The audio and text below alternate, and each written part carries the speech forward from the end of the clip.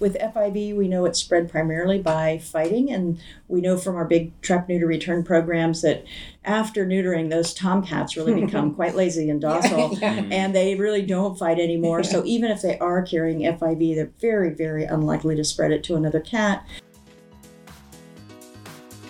Sorry for Saying Sorry Media presents the Purr Podcast, the best podcast for feline medicine and surgery with tips, tricks, and updates for the entire veterinary healthcare team.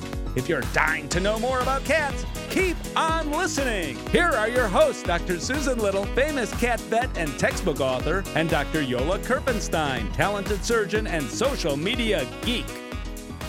Hi, this is Dr. Susan Little. And Dr. Yola Kerpenstein, and we are at the Purr Podcast. We are, and today is a very special day for me, I have to say. Yes. Yeah, because it's going to be the day that I'm completely quiet and in the corner. Okay, now I have 3 reasons why it's special to me. So, reason number 1 is Yola will have very little to say because he's a surgeon, and so yay! I'm going to be very interested to see how you work surgery into feline retroviruses. You better watch me. I know, you'll find a way. So that's reason number 1. Reason number 2 is that we're doing the podcast because the AAFP 2020 retrovirus guidelines have just come out. And reason number 3 is that our guest is Dr. Julie Levy, who I really consider one of my heroes in feline medicine. Oh, thank you, Susan. Back at you. So welcome, Julie. Yeah, Julie, can you introduce yourself a little bit for our audience, please? Sure. I'm very happy to be here. It's a wonderful audience, and I love any time I can sit around and talk about cats for a while and not be interrupted by people who get tired of that. So I am a professor of shelter medicine at the University of Florida, and I work primarily on cat issues. So finding ways to help shelters save more cats and how to keep cats healthy. My background is in infectious disease research. My PhD was in FIV immunopathology. So this particular topic is very near and dear to my heart. And the good news is our new guidelines are giving veterinarians and shelter staff and cat owners a lot of new powerful tools to do best for their cats. Yeah, it's really amazing. You and I, Julie, co-chaired these guidelines. And when did we start working on them? Do you remember the year? I'm not even going to say, it's not like what month. It's like what year? It might have been 2016, do you think? Because for a while I had a file folder called 2016 guidelines. I know that we have been working on these for at least 4 years. And one of the challenges is we were trying to collect the latest information from across the globe. So we've got an international panel. And research was just coming out so fast that we were constantly updating. And for a while it seemed very complex, and we were having a hard time really wrapping our head around a simple story to integrate all of this new information. And I'm really happy to say that the new guidelines do just that. We've been talking about them this week at the VMX conference and doing some webinars and having people coming up to us, thanking us for simplifying the message around the management of FELV and FIV, and that's really makes my heart warm. Yeah, it's really made us smile because I know both of us went through a phase there for a while where we thought, we just made it worse. Like, now I don't understand it, and how can anybody else understand it?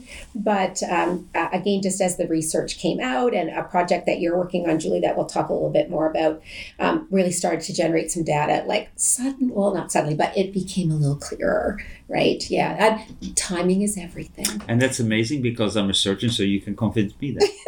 You can make it very easy for me. I know we will. It's if Yola understands it, okay, then we're Oh my gosh, there. that's what we should do. So we should make Yola answer the poll, and then we'll give him a presentation, and then we'll make Yola answer the poll afterwards. I think it'd be a perfect test. It's a pre-test and a post-test. Yeah, he's looking a little anxious right now. I know. Yola's sweating. Yeah, you do know what they are, right? The virusy things? Yeah, kind of.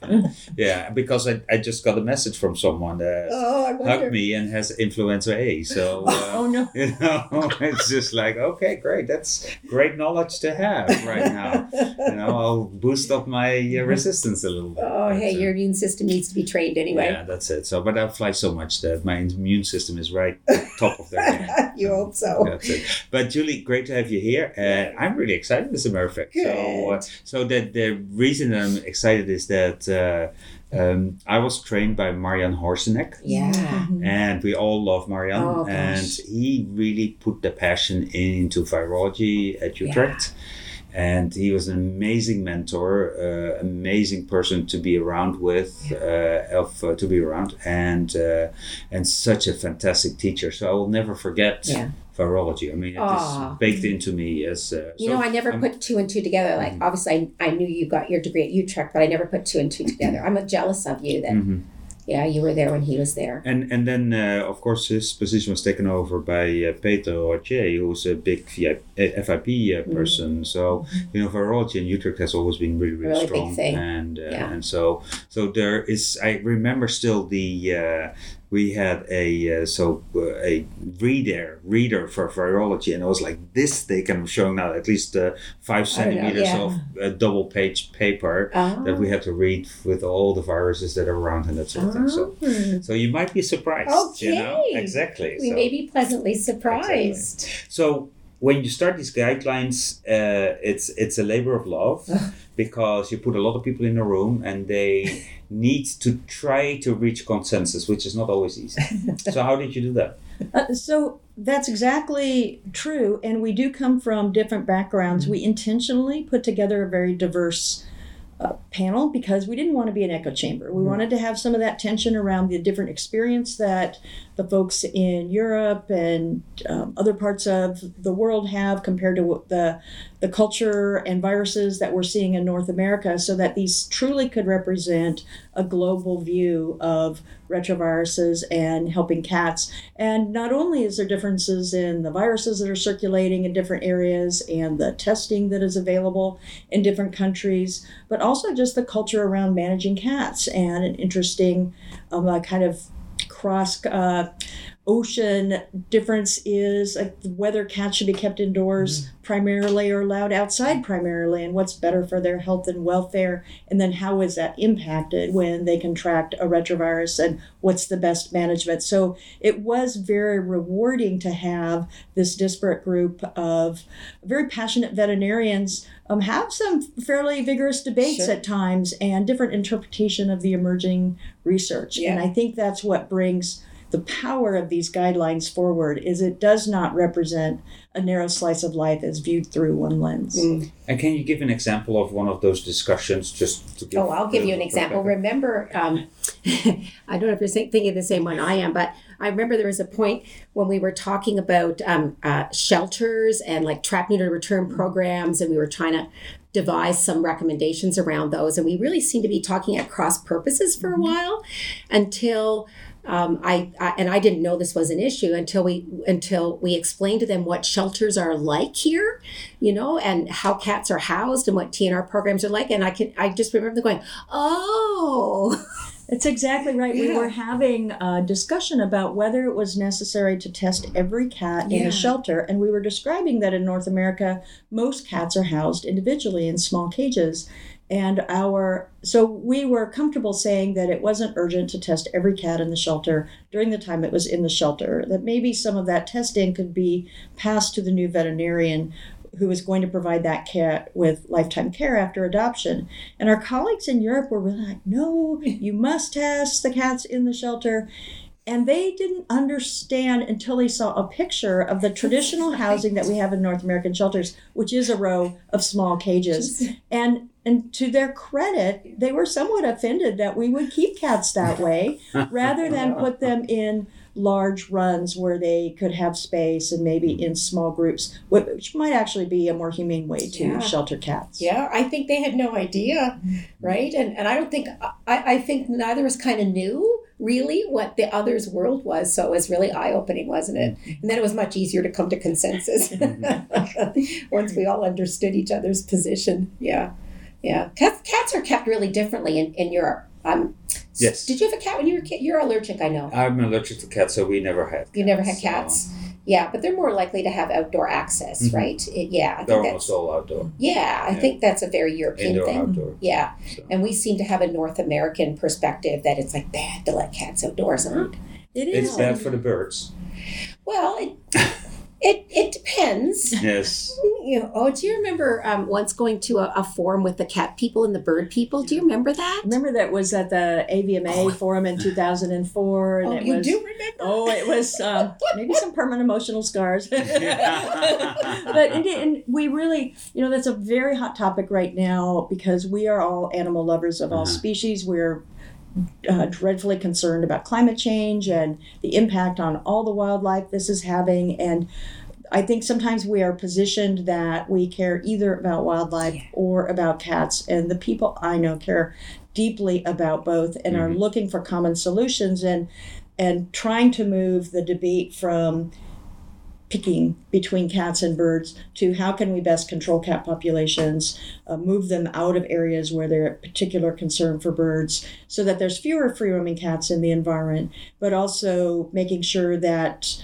we don't use a scorched earth approach where we're just relying on culling as our only tool, because that hasn't proven to be effective anymore. No, it's not effective, and it shouldn't be an either or, right? It's just that's not a very humane approach. So, one of the things that are in our new guidelines is that we did kind of soften the language a little bit around outdoor access for cats that have FELV or FIV, and it's not to the point where we're saying they can all go outdoors, but it was a recognition of what happens in real life, and what happens in real life is some of these cats are very difficult to make them live indoors, and so if you have a disease like that, is it better for you to be really stressed and live indoors or have some outdoor access? And but we did talk about things like catios. And we did, and we can recognize that neutering cats and providing good health care drastically reduces the chances that they're going to spread it to another cat outdoors. So with FIV, we know it's spread primarily by fighting, and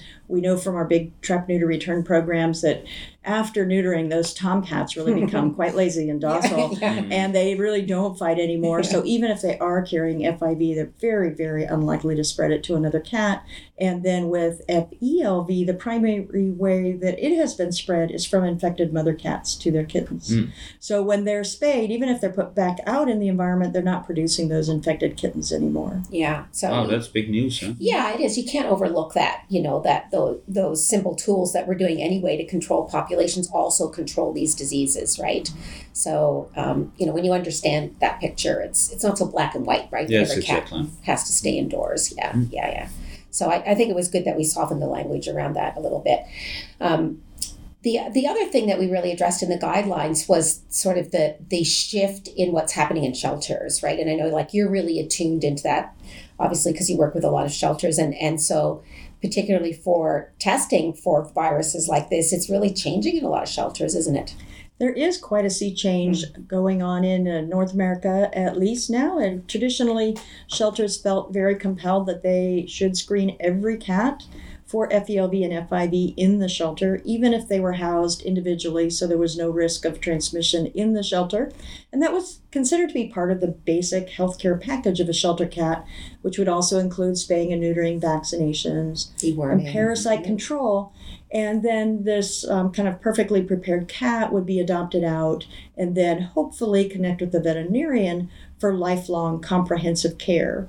And one piece we know we need to do better on is we need to do a better job of that handoff of care and have better communication between animal shelters and veterinarians so that we don't have cats falling through the cracks, because we do know that cats don't receive as much veterinary care as dogs do. So we have more work to do there. But what we also observed is that the rate of infection is low, around 3% in shelters. And so most of that testing investment was going to identifying cats that did not have infection. And in large shelters, that could end up being $100,000 or more of testing costs. And when we're critically underfunded and understaffed, we do have to take a very hard look at how we are investing resources to help cats the most. And in some cases, shelters were realizing they could help cats more by hiring additional staff, upscaling their spay-neuter programs, maybe hiring a behaviorist to work on enrichment, or remodeling the shelter for more humane housing.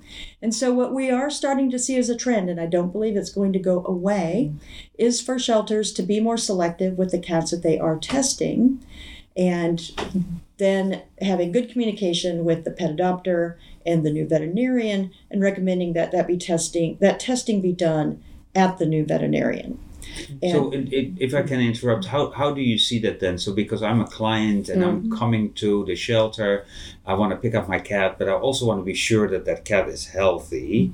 And so now I have kind of the risk to take a cat that might have one of the viruses with him. I'm going to my vet and then I find out that cat has that virus. So what do I do then? So that is the dilemma that has caused a lot of fear and supported the traditional approach that we should just identify all of these cats before there's a potential adopter in the room. And there's legitimate concern about that. But again, the shelters are really trying to look at how they can produce the greatest good. Remember also that only about a quarter of people get their new cats from shelters. It is actually more common to find a cat out in the environment. The cat knocks on the door, you get it from a friend, or the coworker has kittens. And so the shelters are only one smallish piece of where cats are getting shelters. So this whole education need that people who are acquiring new pets need to quickly get them to their veterinarian and have them screened for these health issues before they introduce them to the cats they already have at home is not just for shelters. It is one communication that we need to have broadly. But then it also means we need to, at the time of adoption, really have clear conversations with owners to say that there is a low risk, but it is a risk. If this happens, we're here to support you, whether you keep the kitty or you bring the kitty back to us. We are starting to develop adoption programs specifically for these infected cats because we know they can make good pets if we support the owners and give them good education. And we also know that adopting a new pet's a really exciting time. So probably 95% of what we tell them at that moment is going right over their head, and they're not listening. So I think we need to improve the written handouts that we give, simplify them, make sure the important stuff is really clear. I think we need to improve making an appointment at the time of adoption with the new veterinarian so that doesn't fall through the cracks, and maybe doing some follow-up. Like, wouldn't it be great to have some automated emails 2 days later, hey, how's it going with Fluffy? Don't forget, this is, the next step, so that we can just make sure that all that communication really sinks in. It's possible to do that, right? And I don't know if I told you about this before, Julie, the Cat Healthy Group in Canada. Yola knows the group. And we had done a pilot project a couple of years ago where we were trying to improve that bridge, right, from the shelter to the veterinarian. And it was a fairly simple project where when people were adopting a cat from the shelter, the participating shelters asked the cat owner, do you already have a veterinarian? And something like 85% of them said, yeah. Either, I have a pet right now and we're going to the vet, or maybe I'm just getting a pet, but in the past I used this vet. So 85% could name a vet. And then those shelters would email a copy of the cat's record or fax it or whatever, and we use kind of a standard form for that. And so the vet found out that the owner had adopted the cat before they even came into the clinic, right? It's not that hard. No. And what was interesting about that was most of the vets took advantage of that, and they had a staff person say, hello, Mrs. Smith, we see you've adopted a new cat. Isn't that great? And we see, by next week, Fluffy is due to have the next vaccination or whatever it is, right? Let's go ahead and book that appointment. And there was a small number of veterinarians who were offended somehow. Yeah. Not quite sure why. There's always some, right? Who were like, why are you sending me this? That's not my client. That person isn't in my records. And they just didn't see the beauty, of a brand new client. Yeah, we've just tossed one into your lap for free. So it's kind of interesting, the approaches that people make. But it's possible to do this. It really is. Yeah, it is. And I also want to talk a little bit about the fact that as I've talked to some veterinarians about this change, I do get feedback from veterinarians who say, oh, that's bad. Shelters are supposed to do that. that bad shelter. Have you not gotten some of that feedback too from local vets? We do, and we also have some shelter medicine Facebook groups for veterinarians. I'm on some of the Facebook groups for private practitioners as well. And so this is a topic that is causing some long communication threads as people really try to digest this. What is this going to mean for them? What is it going to mean for their clients? And I think having the education before the program launches makes or breaks the transition. So the shelter veterinarians really need to get out to the local VMA and have those conversations, make sure everybody's on the same page, and I think help provide the tools that the veterinarians are going to need if there is a positive result, and so that they don't have a crying client in their exam room and nothing to offer them. So we can provide scripts and tools and like what's next and what you can do. And we're really excited. A lot of optimism about the outcomes of these cats. Yeah. So there's a period of doom and gloom about seeing a blue dot on a test. And we now have been following these cats out for years, and we're starting to be able to prognosticate with the testing results that we have. So I think that we can do a better job supporting the private practitioner in retaining these clients. And a lot of these folks will keep their cats and come and have regular veterinary visits for them. And can you talk a little bit about those results? So if I'm a cat owner with a feline leukemia positive cat, what should I expect? So a lot of it depends on, is this a surprise? Like you weren't expecting to get a feline leukemia positive cat, and we need to start way at the beginning about what is this, what does it mean, and definitely the conversation is going to be very different about FELV than it's going to be about FIV, because FIV most cats live with and never causes a problem. We now know that with FIV that you can house those cats with uninfected cats very safely, and as long as they don't fight, they don't spread it within a household. It is different with FELV, where there's a group of those cats that will have shorter lives, and we still consider it to be more infectious. So we would not recommend housing an FELV infected cat with other cats that are uninfected in a household. So they can still be adopted out as single cat houses, or to folks who have another positive cat who want to get it a friend. And so what we've just has recently become available is the ability to assign some prognostic information to the results of testing. And just this week, we've really distilled a new recommendation for screening for the retroviruses and then following up with confirmatory tests. And this is based on a long-term study that we're doing that I can't wait to talk a little bit about too. But in a nutshell, our recommendation is going to be to use a combo test to screen in the practice or in the shelter using whole blood for FELV and FIV. And for a low-risk cat, we might call that enough testing, and that we're going to call it one and done. If the cat is negative, it probably is uninfected. If the cat is positive for one of those viruses, we can manage them as an infected cat and just move forward from there. Or if it's appropriate to learn more about whether that might be a false positive or a true positive, we can move to the second tier of testing, which would be to send a sample to the lab. And in the lab, for either virus, we would confirm with a PCR test. And if that PCR test is also positive, that confirms the infection. I think what's most confusing is if that PCR test is negative, that becomes a discordant result. So it's different than the screening test, and we don't know which one is correct. So it is very hard to ever erase that first positive test. It's like you can't unsee it. You cannot unsee that first test. Once you saw the blue dot, you cannot unsee it. Now with FELV, we have a new advance that has just become available. It's really one of the most important advances in the past decade or more of feline medicine, I think. It's that big. It is. That it's a panel. You submit whole blood to the lab, and they will run a plate test, which is a very sensitive test for FELV antigen, and then they will run a quantitative PCR test. This is looking for the DNA of the virus, the provirus, and if it's present at a high level, that is very consistent with a progressive infection. And we can say those cats are more likely to have a short lifespan, develop FELV-associated disease, and to be infectious to other cats. If the cat it's positive for PCR, but at a low level, that is consistent with a regressive infection. Those cats may live a normal life, even though they are infected with FELV. Mm-hmm. They are less likely to develop disease associated with this virus, and they really don't shed very much virus, so they might not be infectious to other cats.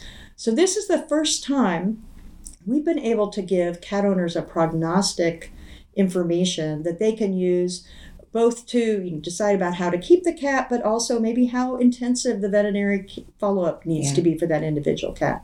Yeah, and you and I would have graduated from school at a time when we were always told, right, that if a cat's FELV positive, probably you too, right? Mm. If it's FELV positive, you might have 2 years. Yeah, but for a very long time, we really didn't have a good way to tell if a cat had sort of the good FELV or the bad form of FELV. And so that's what's so exciting, is that now with most cats, we can, put them into the right bucket, if you will. And it makes a big difference to what we think is going to happen to those guys.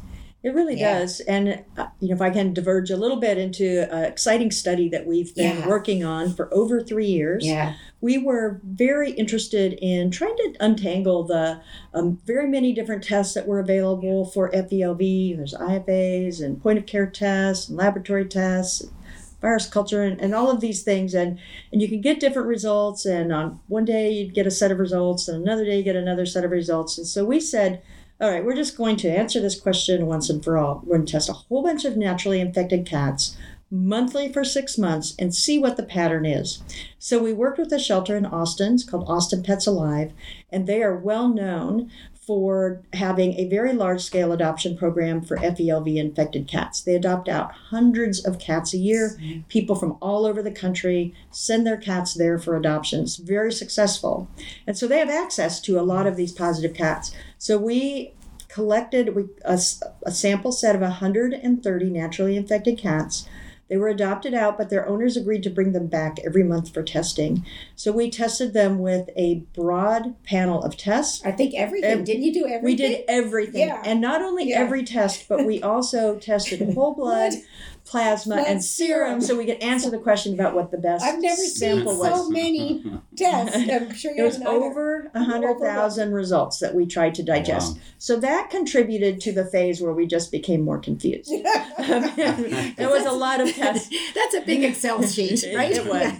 But then as the pattern kind of started to distill itself, we realized that this point of care test on whole blood combined with this laboratory plate test and a quantitative PCR test, just those 3 results could tell us everything we needed to know about these cats. And so we are now still following most of these cats. Some of them we followed for 3 years even. Mm-hmm. So we're hoping to follow them for a lifetime to really be able to answer for the first time, what is the lifetime survival of cats with these different kinds of test results and these categories of regressive, abortive, and progressive. So we're deep into that study, but the results that we generated in the first part are what informed these new recommendations that we're sharing today. Yeah, and that's amazing. That's amazing. We are at the end of our time. No, we have more to say. Yeah, I know, but we'll come back, but because for the next podcast that we're going to do, you need to still give us the answer. What is best, the serum, the blood, or the plasma? Yeah. So we'll keep that for next week. And this was amazing already. I'm sitting the edge of my chair, literally, but probably because there's a big cushion behind you. I think really. But no, very, very cool. It's super interesting, especially when you 100,000 Can you data imagine? Points. Yeah. Wow. Yeah. That's impressive. So. Thank you so much. Yep. This has been great. We'll be back in a week. And in the meantime, make sure you check our website, which is perpodcast.net. Yeah, you always remember. Yes, I know, I do. That's good. Not everybody else does. But, so all of our episodes are listed there so you can see who's been on. And you can listen right on the website if you want, but you can also download the podcast in any podcast app or Spotify, whatever you use. And, give us a review. Yeah. It's important. Yeah. Yeah, and we recently taped a podcast where we learned how to respond to negative reviews. Yes, we did. So as a matter of fact, the best way to deal with reviews is don't read them. So, so that's very easy. There you go. So there's a take-home message. But thank you so much. Thank you. Dr. Susan Little is a feline medicine specialist with 2 cat-only hospitals in Ottawa, Canada. She is best known as an international speaker and as the author and editor of 2 textbooks, The Cat, Clinical Medicine and Management, and August, Consultations in Feline Internal Medicine. Along with 3 cats, she also admits to owning 2 dogs, and you can follow her on social media with the handle @CatVetSusan. Dr. Jurla Kerpenstein is a diplomat of the American and European College of Veterinary Surgeons and a big cat fan. His specialties range from surgical oncology and reconstruction to minimally invasive surgery. He is the author of 2 textbooks on basic and reconstructive surgery. Did you know he was allergic to cats? Yola works currently at Hills Pet Nutrition. You can follow him on social media with the handle @GVETSX.